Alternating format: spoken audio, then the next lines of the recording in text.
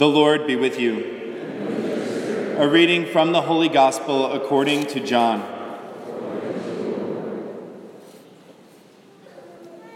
Jesus came to a town of Samaria called Sychar, near the plot of land that Jacob had given to his son Joseph. Jacob's well was there. Jesus, tired from his journey, sat down there at the well. It was about noon. A woman of Samaria came to draw water. Jesus said to her, "Give me a drink." His disciples had gone into the town to buy food.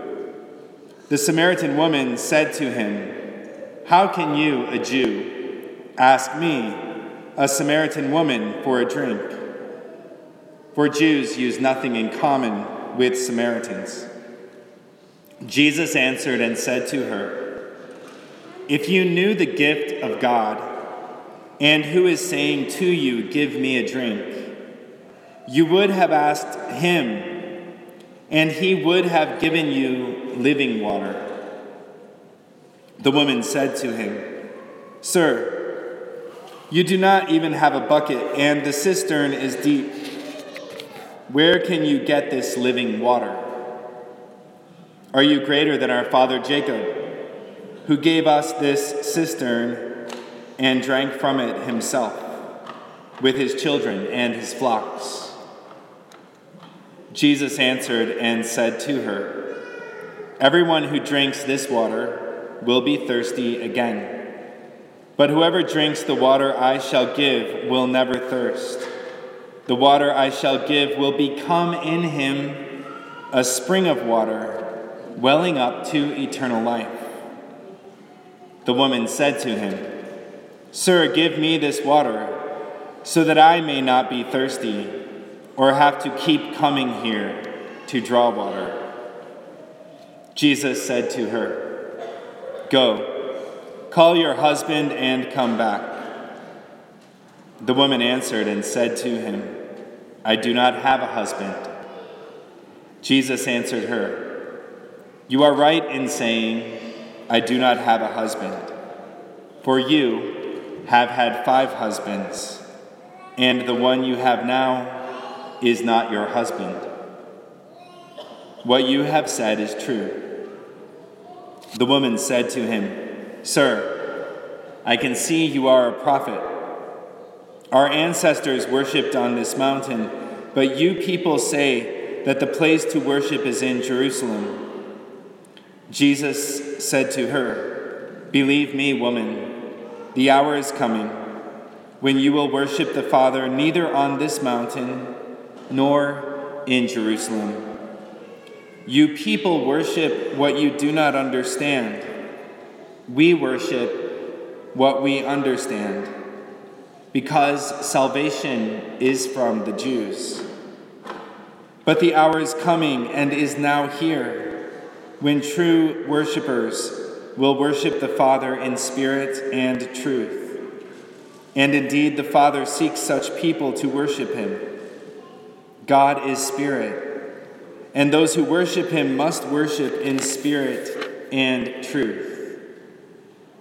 The woman said to him, "I know that the Messiah is coming, the one called the Christ. When he comes, he will tell us everything." Jesus said to her, "I am he, the one speaking with you." At that moment, his disciples returned and were amazed that he was talking with a woman. But still no one said, "What are you looking for?" or "Why are you talking with her?" The woman left her water jar and went into the town and said to the people, "Come see a man who told me everything I have done. Could he possibly be the Christ?" They went out of the town and came to him. Meanwhile, the disciples urged him, "Rabbi, eat." But he said to them, "I have food to eat of which you do not know." So the disciples said to one another, "Could someone have brought him something to eat?" Jesus said to them, My food is to do the will of the one who sent me and to finish his work. Do you not say, in 4 months the harvest will be here? I tell you, look up and see the fields ripe for the harvest. The reaper is already receiving payment and gathering crops for eternal life, so that the sower and reaper can rejoice together. For here the saying is verified that one sows and another reaps. I sent you to reap what you have not worked for. Others have done the work, and you are sharing the fruits of their work. Many of the Samaritans of that town began to believe in him because of the word of the woman who testified, "He told me everything I have done." When the Samaritans came to him, they invited him to stay with them, and he stayed there 2 days. Many more began to believe in him because of his word, and they said to the woman, "We no longer believe because of your word, for we have heard for ourselves, and we know that this is truly the Savior of the world." The Gospel of the Lord. Praise to you, Lord Jesus Christ.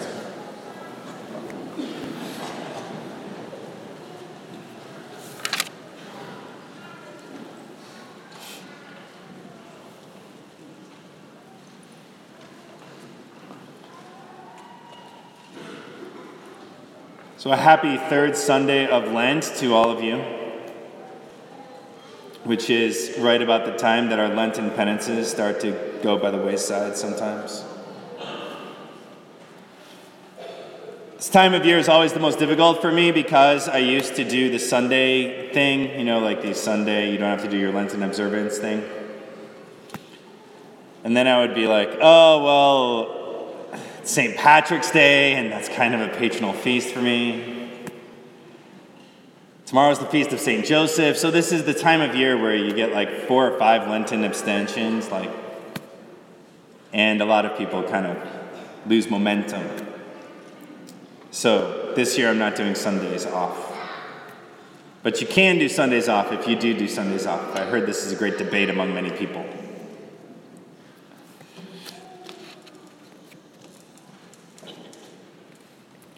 In the gospel reading today, we have this story of the woman at the well. And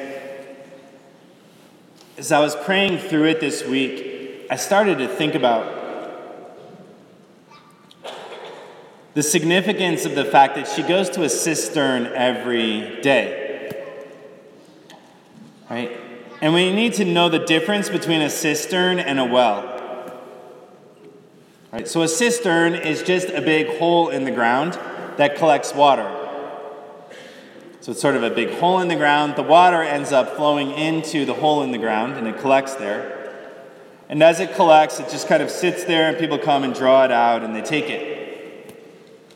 The best time to draw water from the cistern is probably in the morning, where the morning dew has kind of had a chance to gather in the cistern. But this woman goes to the cistern every day at noon, not early in the morning. Now, the difference between a cistern and a well is a well, you dig down until you strike water, and the water comes up into the well. And that's the difference between living water and standing water. Right? A cistern has standing water. The well has living water. It comes up out of the ground.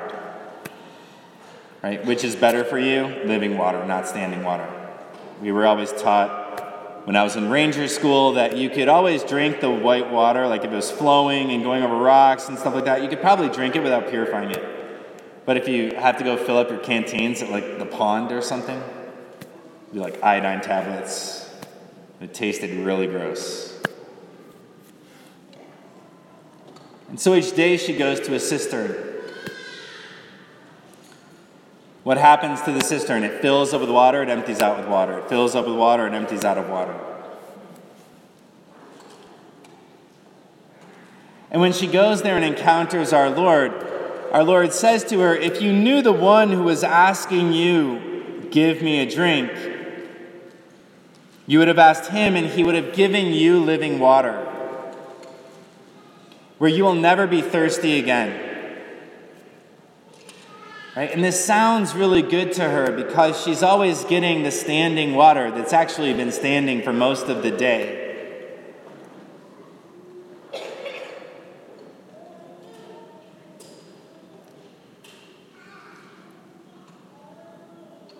And she says to him, "Give me this water so that I may not be thirsty and have to come here again."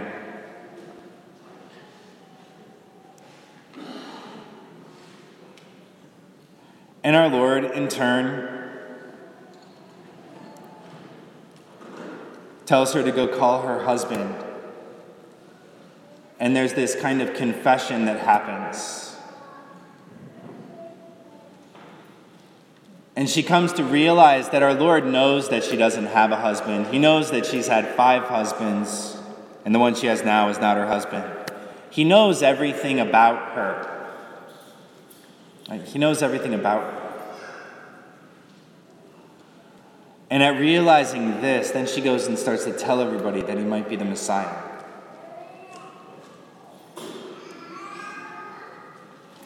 And as I was praying through this, I was thinking about how the woman herself is like a cistern.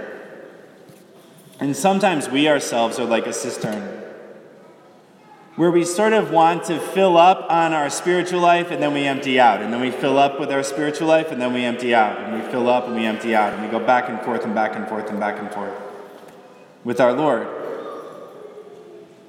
We come to Eucharistic adoration, we go home, we kind of empty out, get frustrated, etc., etc., etc. We come back to fill up on grace, we go out and empty out. And what our Lord really wants for us is he wants us to have this well within our hearts, this wellspring within our hearts, so that that life of grace is always being fed, no matter where we are. No, holiness is not a state where we kind of fill up and empty out and fill up and empty out. Holiness is this state where the life of God is constantly welling up within us. Now, that's what our Lord wants for each of us. And what's the difference between having a cistern in our heart or a well in our heart? Or the difference between a cistern and a well? Sometimes the difference between a cistern and a well is about 2 feet. You dig down, you dig down, you dig down, you dig down. Well, we're not going to hit water, so it's just a cistern. And we can imagine that there's just like a little bit more to go before striking water. Now, that's the difference. And in our own hearts, maybe there's just a little bit more to go before we strike water, before we strike living water. For this woman, it was receiving our Lord's mercy and letting go of secrets that allowed him to strike water in her heart. I always imagine him talking to her and she's thinking to herself, why is he talking to me? He shouldn't be talking to me. Well, he's talking to me. Maybe he doesn't know I'm a Samaritan. Oh, he does know I'm a Samaritan, but he really shouldn't be talking to me. Maybe I can kind of fake my way through. He certainly doesn't know that I've had this adulterous life. He wouldn't be offering me living water if he knew who I was. And so she has this facade. And then our Lord breaks through the facade. When he tells her, you don't have one husband, you've had 5, and the one you're with now is not your husband, she realizes that even though he knew everything about her, he still offered her living water. She's able to let go of that secret. Now, what are the secrets that we keep from our Lord? Our own attachments to sin.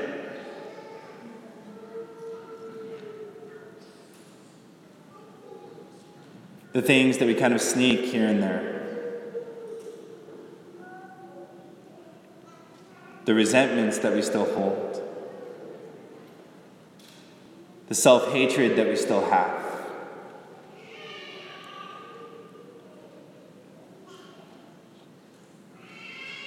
What's at the bottom of our cistern that keeps it from becoming a well?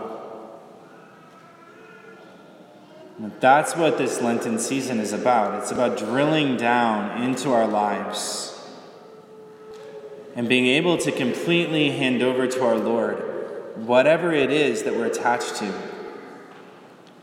whatever it is that gets in the way of Him.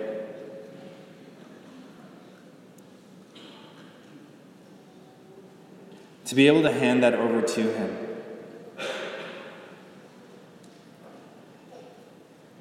It's then that we experience mercy. And it is, in fact, mercy that is the drill that drills down until we strike water. St. Paul reminded us in the second reading, while we were still sinners, Christ died for us.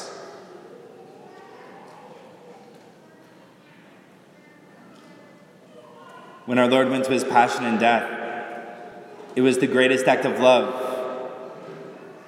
And it was a love for us most particularly in our sinfulness. And have we really allowed our Lord to love us in the midst of our sinfulness?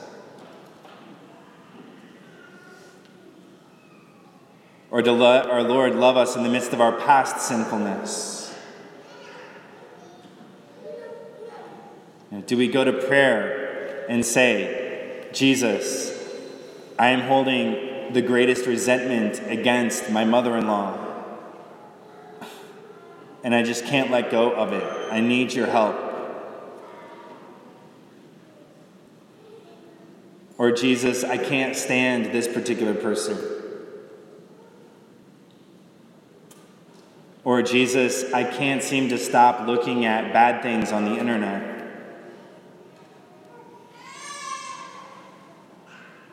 Are we able to start our prayer there? Because if we do, our Lord's response to us will be the same as it was with this woman. He still wants to give you living water. Letting Him drill down and break through is a great act of humility as He breaks through our pride. It's our pride that says, I can fix all of this by myself. Or I need to be perfect in order for our Lord to love me. And so as we continue on this Lenten journey, let us pray for the grace to have this experience that this woman has had today.